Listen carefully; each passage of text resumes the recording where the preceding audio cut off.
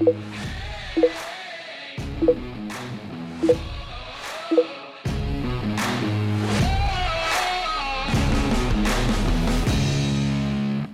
wondering why an awakened person in this incarnation would choose an unawakened partner. Could there be a contract for some reason?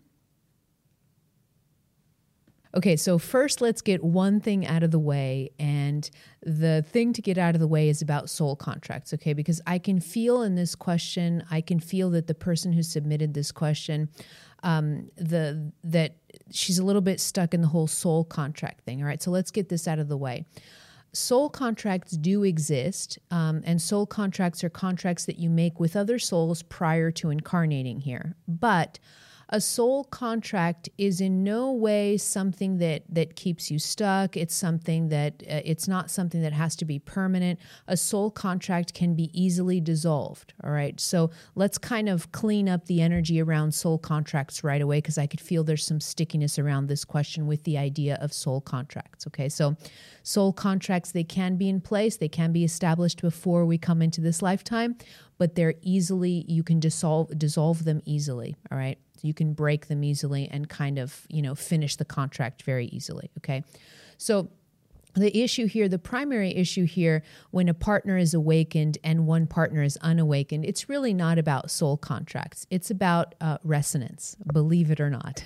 Okay, so a lot of times what happens is the person who is unawakened, and I feel like I want to leave this note here because sometimes there's a little bit of kind of a judgment on people who are unawakened. So I want to also clear if there's any kind of energy of judgment, let's clear that up right away too, okay? Because an unawakened person is just a tiny little step away from awakening, from waking up, just like the rest of us were at one point, right? Like we were unawakened and then something happened and we woke up. Every unawakened person is in the same position that we were at some point, okay? So everybody has the capacity to wake up, all right? So a lot of times when people look at unawakened, when spiritually awakened people look at unawakened people, they often look at them with kind of the judgment that they're never going to change. And that really is something that is not helpful at all, and it's not compassionate. So when we look at unawakened people, they are just like everybody else. Their value is not inferior, and they have the capacity to wake up at any moment like we did. So that's out of the way also. But now let's go into the compatibility issue that's going on between awakened partner and unawakened partner.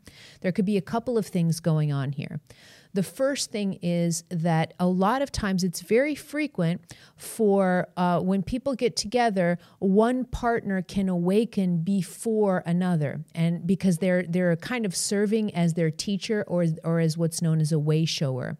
So it's very, very common that in couples, one person will awaken and they'll kind of drag the other person or they'll help trigger the awakening in the other person, and then finally they kind of balance things out eventually.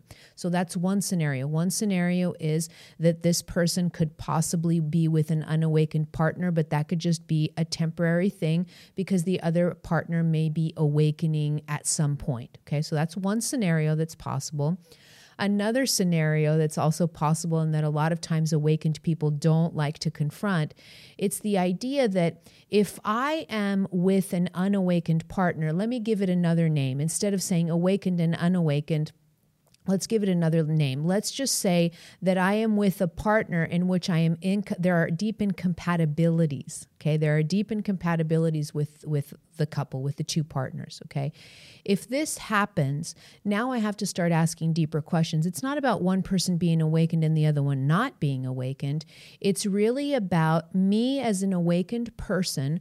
Why am I staying in this connection with this person if there are deep incompatibilities? And a lot of times, the answer to this question is that the awakened person, often the ego of the awakened person, thinks that they've done all this work work, and that it's on the other partner to do the work because they're the ones that are unawakened. And often they're missing the fact that they themselves have deep inner work to do. And a lot of times the unawakened partner is the least of their problems. So a lot of times what happens is people who are on an awakening journey can stay for a really long time in unhealthy connections and connections that no longer serve them because they haven't done the inner work to come into their power, really step into their power, stand on their own 2 feet, be autonomous beings, sovereign beings who then can make decisions whether they want to stay in a relationship or not. Okay. And I've encountered this a lot with clients, and I've worked a lot with clients on this issue. This is very common. So for this person and for anybody who's watching this video who finds themselves being in a relationship with someone who is unawakened, flip the terms around and just say, I'm in a relationship with someone where maybe there are deep incompatibilities. And now I have to start thinking, why am I in a relationship with someone I have deep incompatibilities with?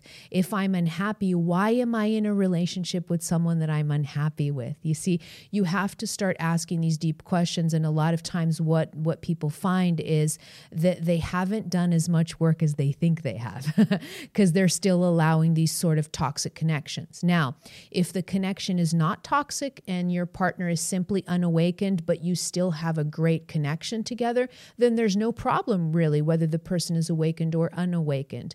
The issue here, I think, is for you to assess whether being in connection with an unawakened person, if that brings you joy, if you feel fulfillment, if you feel deep connection with this person. Because at the end of the day, it doesn't matter if they're awakened or unawakened. If you have a deeply fulfilling connection with that person, then all is well.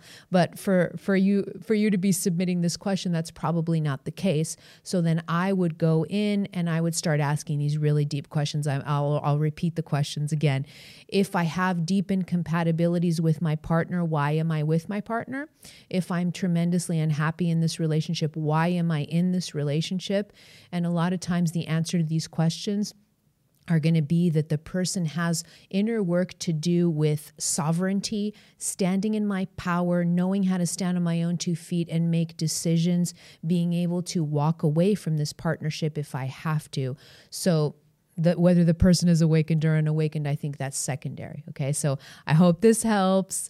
Yeah, with the soul contracts, for sure, a lot of times what happens is when we're not ready to take that step and kind of dissolve connections that are no longer serving us, a lot of times that's where the soul contract conversation comes in, because a lot of times people actually use the whole soul contract thing as an excuse to stay in connections. All right, so I wanted to clear that up.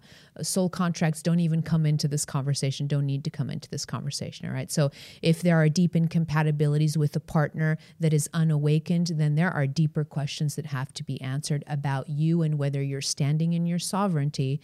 And if you are standing in your sovereignty, maybe your partner just needs a little bit more time to catch up and to wake up themselves. Hope this helps.